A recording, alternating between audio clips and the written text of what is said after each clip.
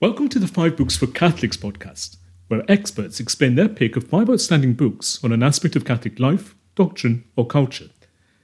In his Confessions, St. Augustine complains that he has no time to read and says, "For the well-being of our soul, times need to be allotted, hours assigned." Maybe we feel like St. Augustine. However, it is not enough to follow his advice and make time for reading. We also need to be selective about what we read. We can learn all kinds of things from books, but not every book will help us develop our faith and life as Christians. 5 Books for Catholics aims to help you select books of this last kind.